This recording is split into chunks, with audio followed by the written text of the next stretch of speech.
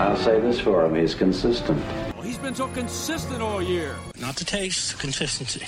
Consistently, yes. Consistency! Thanks, losers.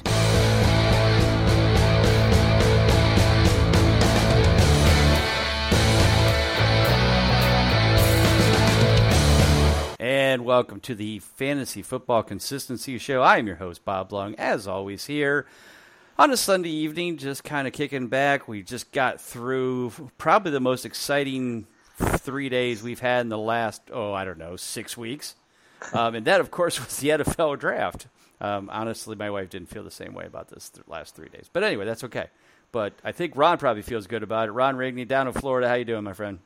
Doing good. You know, it was nice to have something sports-related to take our mind off of everything. And I look forward to the NFL draft every year anyway. It's one of my favorite things to watch. Yep. And, you know, back in my younger days when I had a little bit more time, I was glued to all 7 rounds. And now I try to watch as much of it as I can. But you can't miss that first round especially. And then Friday night, try to get a hold of that as well. But entertaining stuff. It was really cool how they did it. I thought it was kind of neat to see the families involved. And not sure what the hell was going on at Mike Vrabel's house on Thursday night. A little bit of craziness in the background. But overall, pretty entertaining. Would like to see a few more trades, but I think we're both happy with our hometown teams and how they did, and I think there's a lot to talk about fantasy wise. Yeah, first off, I think Cliff Kingsbury makes way too much money, or has made way too much money in the past as a college coach, because he only been in the NFL for a year or two. I can't imagine he's making that much to have that kind of spread. I thought that was college money right there. But anyway, sweet place. My personal favorite of the night was a family house. Not necessarily a family house. It was, and I'm pretty sure it was Henry Ruggs who had the bathrobe on. Yes. That I just went, it was definitely that meme of that guy that just kind of shakes his head like, because I was actually talking to my daughter in Vegas. She lives in Vegas. And I said, hey, the Raiders are up. I said, we'll see what they pick. And I just went, oh, my God, he has a bathrobe on. My daughter's like, what? I go, turn on the TV. I just switch it over if you don't have it on. I go, he's wearing a white bathrobe. I go, why is he wearing a white bathrobe? What is going on? I still don't know why. Was it ever decided that was that just he just wanted to be different? I don't know. Not that I heard of. Okay. I don't know. Michael Irvin tried to break it down. I can't remember even what he said. Something about he's trying to show that he's going to be comfortable going down to going to Oakland or Las Vegas or whatever. Okay. I don't know. He said something like that, but it was ridiculous. But I had no idea. Yeah, no, that to me was my favorite. I mean, there was obviously lots of great, personal stories and some amazing things that these people have been through, and so obviously lots of emotion. I totally get that, but yeah, the bathrobe was the one that got me, and yeah, the Vrabel's the kid with the Frozone from outfit on, that was quite interesting. Let alone the kid allegedly looked like he was taking a dump in the back room, but he said it was just somebody sitting there on a stool talking to his wife. Okay, so you make your own decision on that. That's what Vrabel said, but. My thought is, why would you have an open window like that to a bathroom anyway? That's why I'm like, it can't be real. But that's all right. It was a good time anyway, a lot of fun, like you said. I'm perfectly fine with them not having all the crowd and that. I think they should do it like this every year, but that would take the fun away. And since next year it's in Cleveland, I'm going to say, let's wait. We want to do it from here. I want to go. So Ron, you can come up at the end of April next year and hang out. We'll go to the draft up in Cleveland. Beautiful. Yeah. And then it's back out in Vegas in 2022, which is great because then we can go out. We can just stay at my daughter's place and we can go to the draft there. That'll be fun. Perfect. Yeah. We got this figured out, man. Yeah, we got next 2 years locked. So we're there. So anyway, tonight we're going to talk about the draft. We're going to talk about, obviously, just from a fantasy standpoint. We all know a lot of things here have to come into place. There's guys that get drafted on the offensive line that helps with the running game, blah, blah, blah. But we only have 45 minutes, so we're going to focus on fantasy relevant. Who can hit that magical 60% consistency mark this year in 2020? Now, we're all assuming everything's going to go as planned. We're all going to play the normal amount of games and blah, blah, blah. So we'll keep that out of the thing. We're going to talk about football. Hope all's doing well out there. Everybody's enjoying your fantasy football consistency guide. If you were going to buy it this week, give me about 3 days, because I want to update it all, so you make sure you get your most current copy. But if you bought it already, don't forget you can get a free update PDF, of course, off the website. Just let me know. So, Ron, we started the quarterback position, the number 1 pick overall from Ohio, Athens, Ohio, that is. Joe Burrow going to the Cincinnati Bengals. No surprise at all. Does Burrow start first season? I'm saying yes. And will he be 60% consistent? I think he's got a very good chance. He comes into a very good team, good offense, good weapons around him. Do you see Joe Burrow making that illustrious 60% threshold? I'm going to go yes. I think so, and I think if anybody at the quarterback spot, he's the only guy that's really got a chance at it, because, a couple of guys we'll talk about here, it's not as clear of a path to the starting job. But you look around him, very solid complement of weapons. He's got a workhorse in the backfield to hand it off to. He's got a solid complement of receivers, including one they drafted, T. Higgins, that we'll talk about a little bit later on when we go over the wide receivers as far as fantasy. But I think he can hit that just because of the growth that he showed last year. Now, the one thing that people are going to say against him is the fact that, he had a huge complement of weapons at LSU. The guys that went in the first and second and third round, I think they ended up having, I want to say, like 14 players drafted, something like that. Had some guys signed in free agency afterwards. So that's one argument against him. But I think he just made the leaps, and he's just impressive, just the throws he's able to make. But I think he can hit that 60% mark for sure. Gotcha. Yeah, I totally agree. And I think there's, like you said, good talent there. The next two off the board at number 5 and number 6, Tua Tagovailoa and Justin Herbert. We're not sure on the health of Tua. Everybody says he's fine. But with the whole virus scenario going on, there wasn't the ability for the team to check him out. But they say he's healthy. My thought is he might be a little rough, a little raw to be coming right in. I think I see like 8 games, about halfway through the season, how the Dolphins are doing, how Fitzmagic is coming along before he gets in. Whether he hits the 60% mark, I don't know. Certainly not the complement of weapons that Burrow has in overall talent. Some good guys, obviously Devontae Parker, Preston Williams, Jordan Howard, and now Matt Breida at the running back position. So a nice little 1-2 combo there. What are your thoughts on Tua? Well, don't forget Mike Gesicki, too, coming on a little bit last year as well. Another solid weapon for a rookie quarterback if he starts. I think that you hit it right on the head, and I think of the guys here we're going to talk about at the top, I think he's probably the one with the highest opportunity to possibly sit out the entire year just because of some of the question marks. From what I'm hearing, the health, is not necessarily a concern. Now, I don't know how much of that I can believe, but overall, I think that with the position that Miami's going to be in, I don't think they're going to be contending for the Super Bowl anytime soon. I think they can afford to go either way. They can afford to sit him the whole year and just go with Ryan Fitzpatrick, or if they want to, like you said, about 8 games in, toss him in there if they feel that he's ready and just kind of give him 8 games to feel it out and not really care what happens. I think they could go either way. The one thing that gives me a little bit of pause, I guess, is if they kind of find themselves maybe in a position, if they can get that team to play hard enough in that division could be down a little bit this year. New England could be down a little bit. The Jets could be down a little bit. Buffalo, I think, is going to end up winning it pretty handily. But you never know what might happen, so we'll see. Right. No, definitely. Next up, number 5 or number 6 spot, and basically the 3 potential starters that could happen this year. We got Justin Herbert for the Los Angeles Chargers.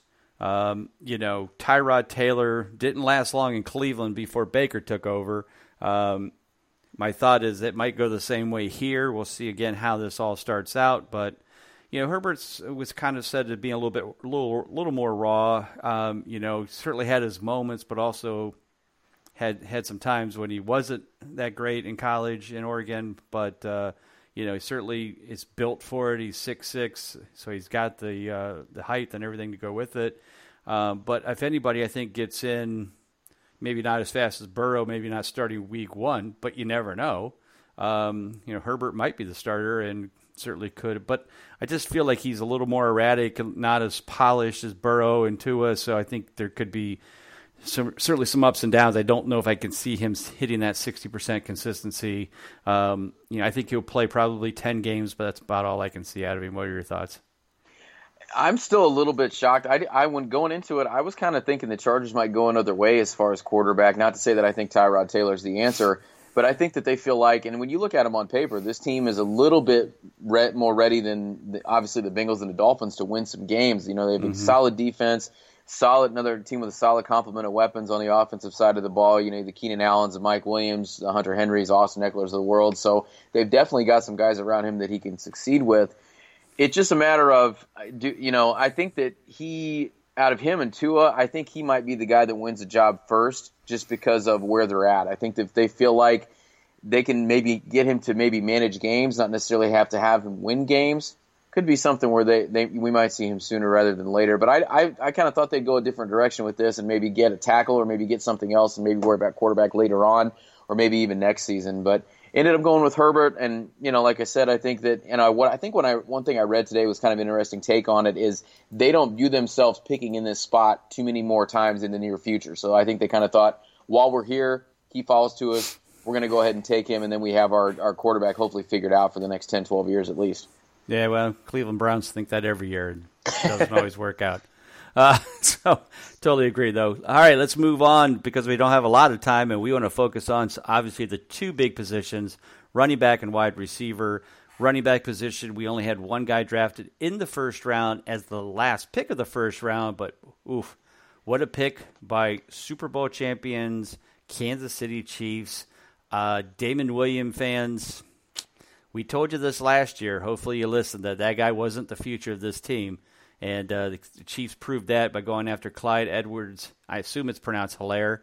Mm-hmm. And with the first pick, and was basically a pick that was really made, from what we heard, by Patrick Mahomes, who was actually texted by the GM and said, which of the top running backs do you like best or would think would be the best fit or the best choice? And he said Clyde, and by God, Clyde it was. So it's going to be interesting. From what I've seen right now, at least early projections, early rankings, Clyde is just outside the RB2. But if he becomes the starter day one, or becomes more obvious that he'll become the starter, he's going to skyrocket up that chart. I think that they'll probably give Damien Williams the job. It's basically his job to lose. But, again, last year he didn't stay healthy. That's a big key. Obviously, that's why these guys went after this kid. Very talented receiver and runner. Played with a great system, great team in LSU. This kid could be a star, and he's certainly in the right spot. What are your thoughts? Well, I think that, even if they do give that job to Damian Williams, I think you're going to see enough of him because you're not going to spend a first-round pick on a guy, especially at this position. Because we've seen teams that have kind of shied away from going with these first-round running backs. They felt he was the guy they wanted to go with out of these three or four we're going to talk about here. And I think for fantasy purposes, he's going to give you enough, even if he's not, quote-unquote, the starter. I think he's still going to get a ton of touches. He misses tackles. He runs you over. He catches the ball well. You kind of hit on it all. Right. Pretty decent between the tackles for not a huge guy, but I think it's a great pick for them just to add to that complement of weapons because I don't think they need to look at him as maybe necessarily a workhorse back since they do have a couple other guys there and a couple other options on offense. Right. I mean, the only thing that always scares me, and nobody brought this up. It just popped in my head. And, over the last 2 to 3 years, we've seen picks like this, end of the first round, going to a playoff, if not Super Bowl team, in guys like Rashad Penny and guys like Sony Michel. Is Clyde Edwards going to be that guy, or is he going to be the future star? That's what I don't know why that just jumped into my head, and I'm sure every person who watched this guy in college will say, this guy's a stud, and this is going to be the best pick. But I go back to, I heard the same things about Penny and Michel when they were drafted by, Seattle and New England, and neither one of them really worked out because they couldn't stay healthy and they couldn't really get up to the pro level. But we'll just have to wait and see. Not that I want you to answer it, just throwing it out there. Next couple of picks, obviously early second round, DeAndre Swift going to Detroit, which could mean beginning of the end for Kerryon Johnson. What are your thoughts about him? This kid, again, loved in college. There was talk about whether he would be the first pick. I think it was basically between, Edwards, Swift, and Taylor of which of these three would go first. They were all pretty close pick-wise. Do you think, though, that Detroit is done with Kerryon, or is it going to be a lot like we just talked about with Kansas City, where it's Kerryon's job to lose, and then Swift will just slowly take over either during the year or maybe not until next year? I wouldn't surprise me if you see him take over the majority of it again, because you might name Kerryon Johnson the starter, but I think it's kind of the same deal here.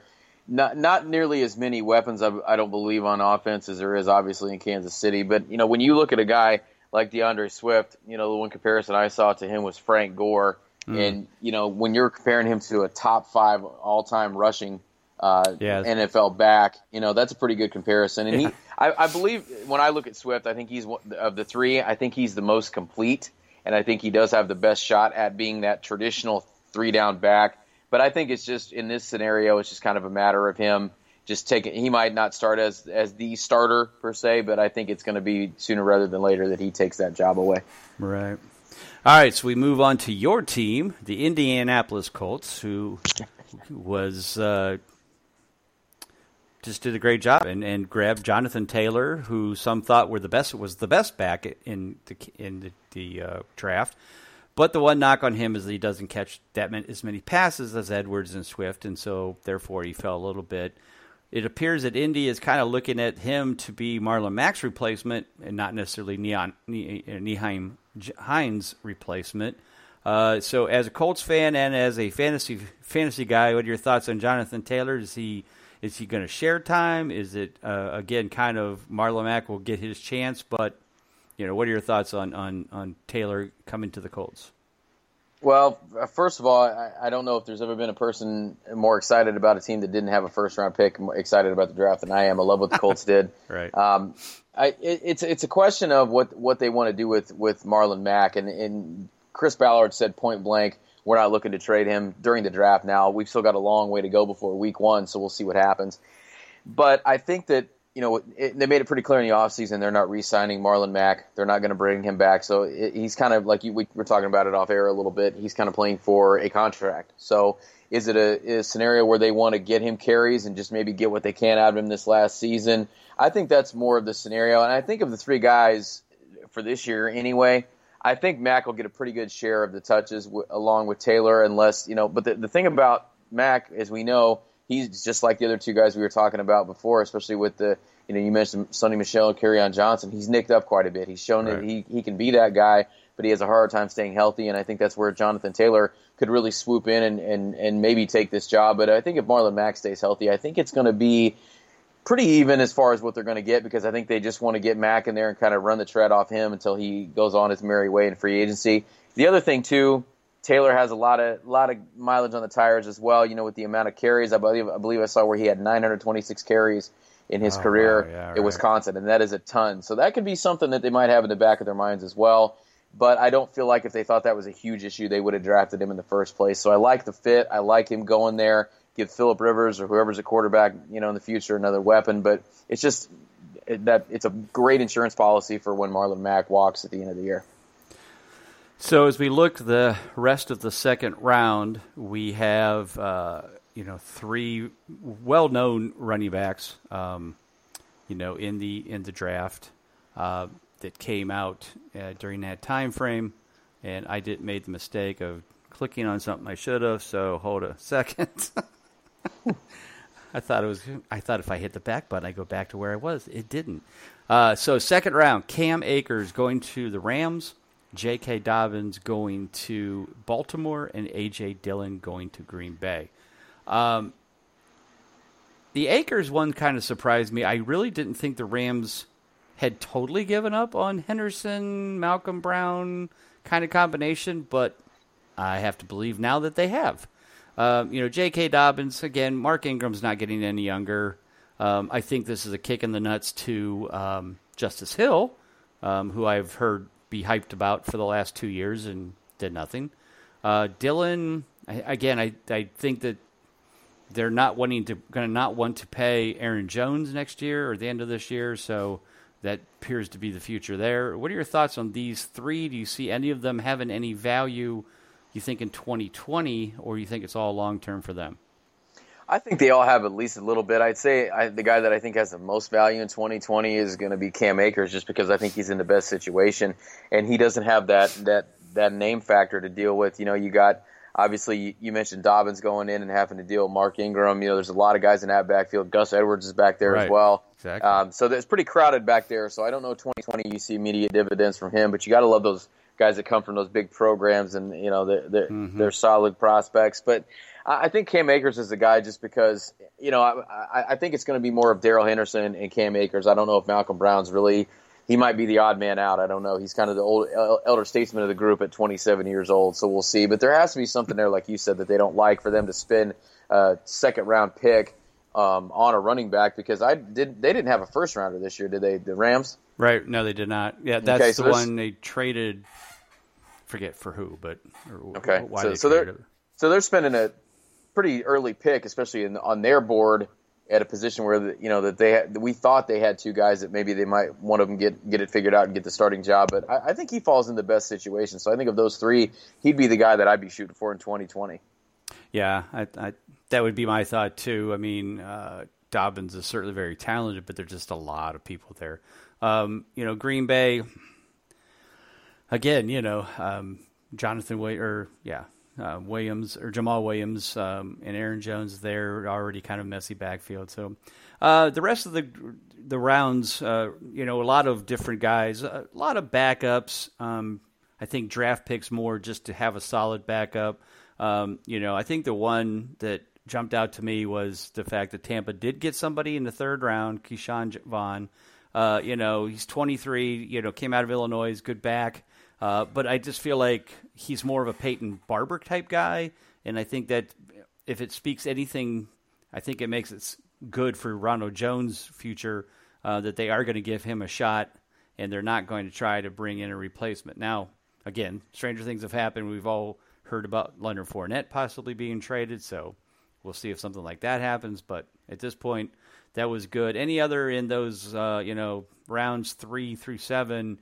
Anybody jump out to you, other than the fact that LaMichael Pirine, who got drafted by the Jets in round 4, is 30 years old? Huh. I don't know if he went to the service. He had a late start. I don't know, but I was shocked because there's a column here. I'm on Pro Football Reference, and it has their ages, or at least some of their ages. And I saw 30. That's when I clicked to see if that was true, and it was. And I'm like, wow, okay. You see that from quarterbacks sometimes, but not running backs. So anyway, anybody else in those other later rounds at running back that jumped out at you like you were surprised, or that might be a maybe more valid starter or share targets with somebody in those teams at this year? The one guy that jumped out at me a little bit that kind of falls in another good situation was Anthony McFarland, coming out of Maryland, going to Pittsburgh. Right. And, we've talked endlessly on here about how James Conner was huge disappointment, as far as he's another guy that gets nicked up quite a bit. So he's a guy that you might look at a little bit later on that could definitely see some snaps, even if James Conner doesn't get hurt. He could be a guy that could steal a few touches from him in the backfield. But if he does end up getting injured, he'd be a nice little handcuff for James Conner, I think. Right. Very crowded when you still got Snell and Samuels. But like you said, they all can't seem to stay very healthy. So, all right, let's move on to the ultimate in this draft. This was, the dream draft forever of wide receivers, and it was interesting where they fell. I think I was shocked by the teams that drafted them more than I was, by what pick they were. There was, 6 that went in the first round, which is pretty high, but I think I thought there might have been more. I thought some of these other guys would have went in the early rounds, but they didn't. We start off with Henry Ruggs III, Mr. Bathrobe, going at the 12th spot. I think the best quote of the night I heard was, "I knew this was supposed to be a remote draft, but the fact that Al Davis is drafting from the grave just seems to take it to a new spot." Man. because Henry Ruggs, of course, was the fastest wide receiver out there. They could have had Jerry Jeudy. They could have had Lamb. They could have had anybody, but they took Ruggs. Not that there's anything wrong with the kid. He's obviously super fast, but they had Tyrell Williams. But anyway.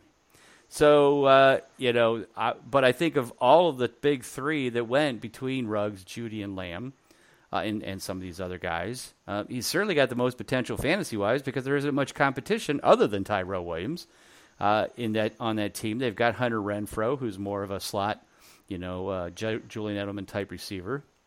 What are your thoughts on Ruggs out in super hot Vegas? Well, I think that, running a 4.27 40, it's like you said, it's the most Raiders thing that the Raiders could have done with this pick.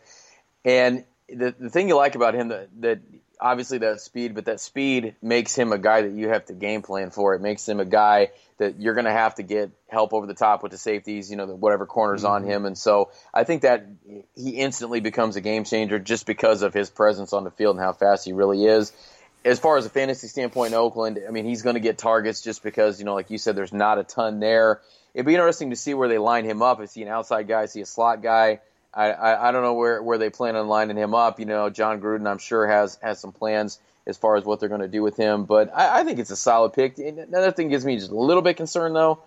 He's only 5'11", 188, so he's not super, super big, so that could maybe pose a few durability issues. But overall, I think it's a fine pick. I think it fits what they want to do all the time, and they just want to get the fastest guy they can, and they were able to do that. So on Pro Football Reference, they use all the teams are 3 letters for their – so, like TAM instead of TB for Tampa Bay. Mm-hmm. It concerns me a lot that the Vegas team is VEG, like it's vegetarian or something. They couldn't have made it LVR, really? VEG. So that's disturbing. I don't like that at all. Anyway, Jerry Jeudy. Well, interesting thing about the Raiders is that they also, in the third round, had back-to-back picks at 80 and 81 and took back-to-back wide receivers in Lynn Bowden Jr. and Brian Edwards. So they definitely loaded up on receiver, that's for sure. So we'll see, if Tyrell Williams may be done. We'll, as we head into this year. But let's go back to the first round. Jerry Jeudy going to Denver, and a little bit later they picked up KJ Hamler in the second round. So again, Denver loading up on receivers. We know Judy's was, picked as one of the more talented of the three, but. Again, it depends on where you want to go. If anything, Drew Lock's stock has to go up quite a bit. They're going to be very competitive offensively in a very competitive offensive division. So now you got Denver with some great receivers, core, good running backs with Melvin Gordon and Phillip Lindsay. Drew Lock's obviously a gunslinger. They're playing with Kansas City and the Chargers and now the Raiders with lots. So there'll be a lot of shootouts going on in the AFC West this year. I don't see a lot of defenses holding up too well against these guys. What are your thoughts on Jerry Jeudy in Denver? Did you like the pick for them? Did you think that made the most sense? I think it had to because they had to get somebody. Obviously, he was the best guy available. Well, they had to get out somebody opposite Cortland Sutton too, because there's not a whole lot there behind him. And we talked a little bit about this off air as well. And he really came on last year, but you got to have that second guy to take some of the heat off him. And kind of like I was saying before off air as well. The one thing about this first round was it just seemed like a lot of these teams didn't need to trade up because the chips fell exactly where they needed them to fall. And I've been reading for weeks that Denver was thinking about trading up and closer to the top 10 to secure one of these top guys. Didn't end up needing to do that because Jerry Jeudy fell right to them. I think it's a great fit, and like you said, they're going to have to keep up with Kansas City, and the only way you're going to do that is add more weapons, and they definitely did that, especially for a guy like Drew Lock who's going to need them.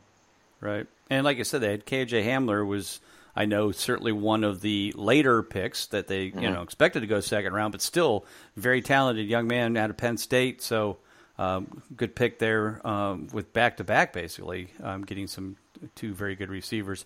Probably, I think, maybe the second biggest surprise of the first round was Dallas taking CeeDee Lamb at wide receiver at number 17 when allegedly they have a really good wide receiver named Amari Cooper and Michael Gallup and Ezekiel Elliott and, They picked up, they have not Randall Cobb. But anyway, so they lost Randall Cobb, so they pick up CeeDee Lamb. And this was kind of a shock to a lot of people. They really didn't think Dallas was going to go after a wide receiver at this spot, but I think that was just too good for Jerry Jones to pass on. And so, with Amari Cooper under a franchise tag this year, that may be the end, beginning of the end for him. To do the 1 year thing, ship him off, and if Lamb picks it up second half of the year, we may not see Amari Cooper in Dallas anymore, which obviously will kill his consistency. Just kidding. So what was your thoughts when you're like CeeDee Lamb was the Dallas pick? It's we talked about Raiders doing Raiders things. I think this is a case of Jarrah doing Jarrah things. This is a perfect Dallas Cowboys move, and I think it's fine. It's something where it makes you wonder about Amari Cooper's future. But a lot of scouts, a lot of people had him as the highest graded wide receiver off the board, and for him to be the third guy picked at that position when you don't necessarily need him, I think when you pick at 17 and you've got the top wideout in this wide receiver heavy class coming out, I think it's a no-brainer no matter really what the team is. You got to go that direction. Definitely. I think the probably most relevant pick that could be fantasy relevant this year is Jalen Reagor going to Philadelphia. Deshaun Jackson is definitely not getting any younger, so they needed a kid that could come in, kind of take over that position moving forward. I thought it was a good pick there. Some of the other picks later was questionable, but that one was pretty good. What are your thoughts on him? Right after that, at pick 22 is Justin Jefferson, who is basically Stephon Diggs Jr. No surprise there. They were, I think, again, there was talk about them having to move up to get one of these receivers, but they were very happy to get Jefferson there, who, again, is kind of a mini-me of Diggs anyway. What are your thoughts on Reagor and Jefferson at the 21-22 spot? Both of them yet again. And before we go on too far here, too, let's not get too excited in next year's fantasy about a lot of these receivers, because if you look historically at a lot of these receivers, first year don't do much for you. But that said, I think the Reagor pick is fine. The one thing that they said that hurt him in his junior season coming out was some spotty QB play, and that really kind of caused a dip in his production. But when you look at him on film, man, he compensated for it the best that he could, and he's another burner. But there's really not a lot to compete with there. Like you said, Deshaun Jackson's not getting any younger. Who knows what'll happen with Alshon Jeffrey? Right. It was rumored they were trying to shop him. I'd be surprised if he's still on the roster when it comes around. So I think he's going to have a decent path to targets in that offense, and I think both of them are solid picks. But I think of the two, I think you'd have to bet on Reagor being a little bit more fantasy relevant for just this upcoming season. Right. And then just like Vegas did, or the Raiders did, Philadelphia went and picked two more wide receivers: John Hightower in round 5. And Quez Watkins in round 6. So they picked 3 wide receivers in this draft. So interesting that they obviously are planning for the future. And, there's a lot of old guys that could be out of a job here the next year or so in Jeffries and Deshaun Jackson. All right, last pick of the first round was San Francisco's, or last wide receiver picked in the first round, I should say, was San Francisco, and I think they moved up for this spot, to get this spot, and they got Brandon Ayuk to kind of be on the other side of Deebo Samuels. They later then traded Marquise Goodwin to Miami, or no, they traded Marquise Goodwin to somebody, but I don't think it was Miami. Philly. Anyway, He actually is going to be there in That's Philly right. competing with That's Reagor. right. Yeah. I knew there was another wide receiver that went to Philly. I couldn't remember. Mm-hmm. So they went after Brandon Ayuk. So they 2 youngsters there to go along with Kittle. They traded, then San Francisco also traded Matt Breida to Miami as well to get some picks. So they did a lot of wheeling and dealing, but that's what you do. When you're good, you don't rest on those laurels, and Kyle Shanahan's definitely not doing that, nor is John Lynch. So some good moves by San Francisco. If I remember, John Lobb was a big fan of Ayuk, right? Wasn't he thinking that? When we had him on a couple weeks ago, I think you asked anybody that's kind of we're not hearing too much about, and that was the first name he said. So that's made me kind of perk up when the Niners got him in the first round. Right. So as always, John was correct and knew what was the best guys to get. obviously, John Lynch was listening that night and to John Lobb, as he should. And he went after Brandon Ayuk. So good job to both Johns for following through with that scenario. So there's a reason he's a gridiron scholar. That's right. Absolutely. A lot of good receivers picked in the second round. We got about 10 minutes left. Not that we're going to spend a lot of time on tight ends because there weren't too many good ones picked. But second round, T. Higgins, Michael Pittman going to your Colts. Laviska Shenault going to Jacksonville. We already talked about Hamler. Chase Claypool going to Pittsburgh.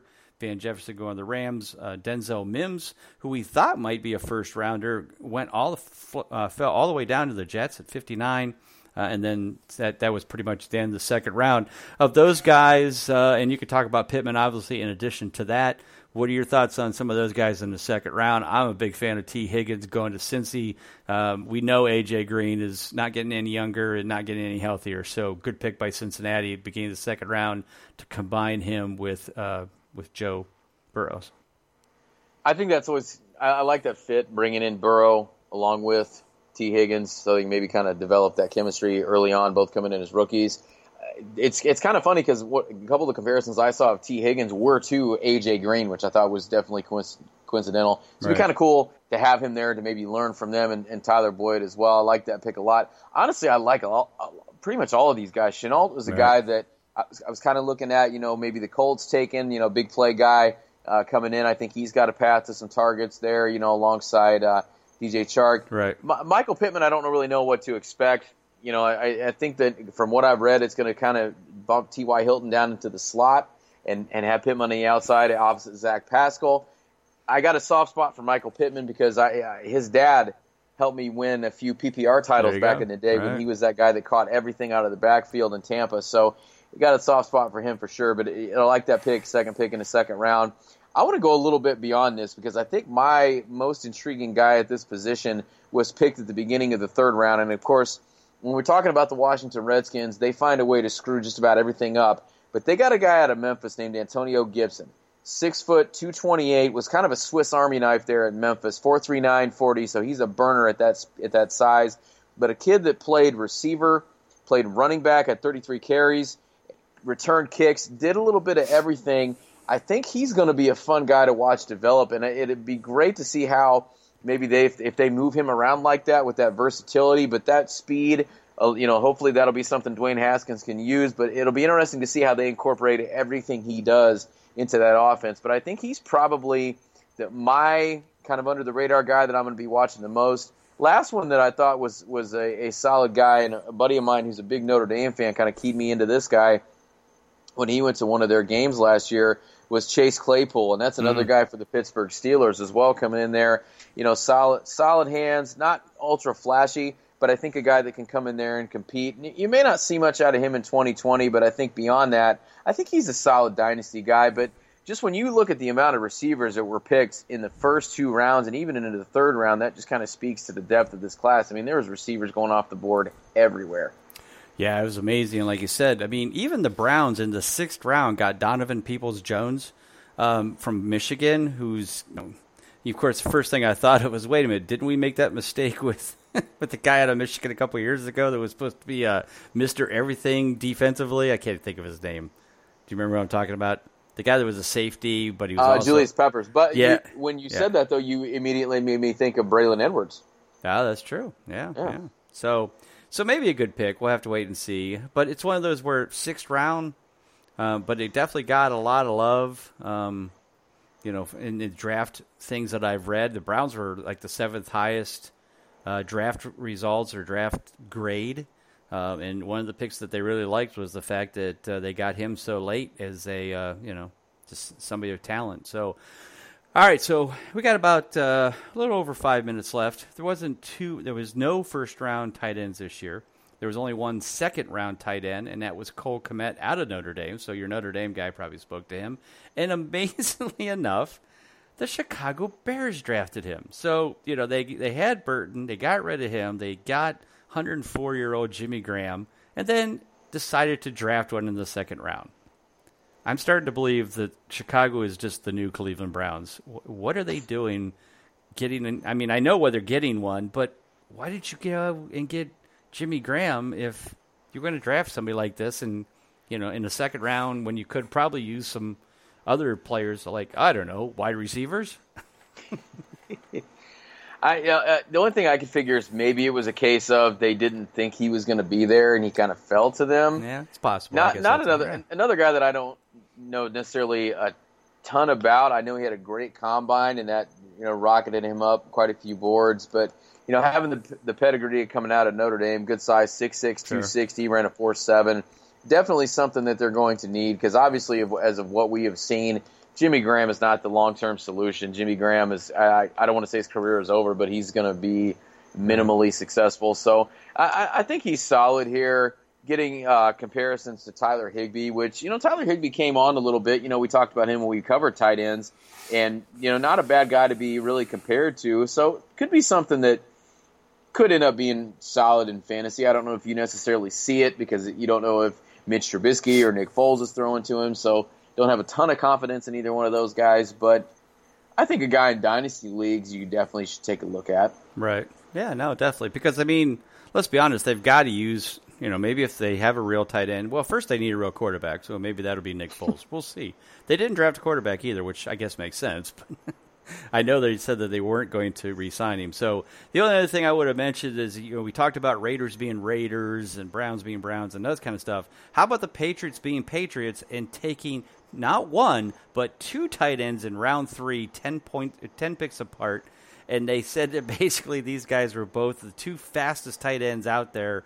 And they, already comparisons of a Gronk Hernandez thing again. What I don't know if you saw much of that or know much about these two kids other than I read was they were both the two fastest tight ends in the combine.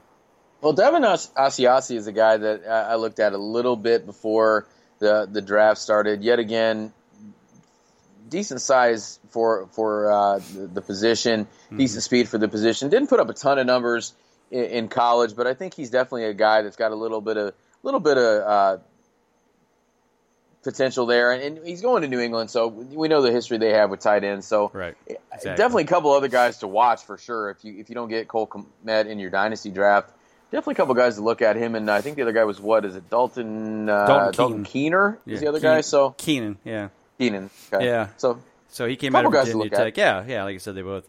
We got just about 2.5 minutes. Just wanted to comment on the Browns taking at 4th round pick Harrison Bryant, who I think was actually a pretty high rated. There was a lot of love for this kid, even though because he just came, but he came out of Florida Atlantic, so not a big school, but definitely a lot of love for him. So that pretty much is the beginning of the end for Njoku, we assume. So we'll see how that all plays out. Overall, any other guys you just kind of want to mention, whether it's from the Colts or just any other pick that you were, other than Jordan Love going in the 1st round to the Packers? Is this the future? Are we seeing the end of Aaron Rodgers already? Well, a couple things here. Number one, another tight end real quick. Adam Troutman, put him in the back of your brain. Went to New Orleans, nice fit there. Jordan Love, I don't really understand that, but the thing that's a little weird to me is they traded back in to get him. Right. Little questionable to me. The last thing I wanted to mention real quick is another Colts pick. Jacob Eason was a guy that went in the 5th round, and you always want the guy on your team that said, and I quote, "As soon as this coronavirus stuff is over, I'm going to head to Indy and I'm going to compete my nuts off." Who does not want that guy on your team?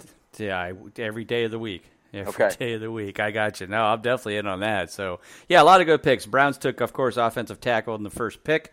And I'm pretty sure that was John Lobbs again. It was his favorite lineman, Wills out of Alabama. So I was pretty happy about that because they had a choice between him and Wirf, and then Tampa Bay moved up to get Wirf. So obviously, but I know they're all very highly ranked, so definitely a lot of love there. So, all right, Ron, 50 seconds left. Hit me up. What you guys doing? Any baseball stuff? I know you're going on a podcast tonight, right? I had to end up canceling last minute. Had a couple things pop up that I need to get done. But, yeah, if you haven't yet, tune into Justin Mason. They're doing the Podathon a little bit longer here. That said, we're trying to throw some stuff, Nasty Cast, Fantatrax, Dynasty Baseball. We're struggling here because there's no baseball news, but we're going over. Right. We got the Nats system coming up on the Dynasty podcast, and we'll come up with something fun for the Nasty Cast this week. I'm sure we'll have something up our sleeve. Beautiful. Well, as I mentioned, I'll be working on the guide, updating everything, rankings, tier draft list, all that kind of good stuff to get everything up to date based on the draft that happened this past week. And, of course, as always, you can get that on Amazon, or you can get it on Relevance Sports. Have a great week.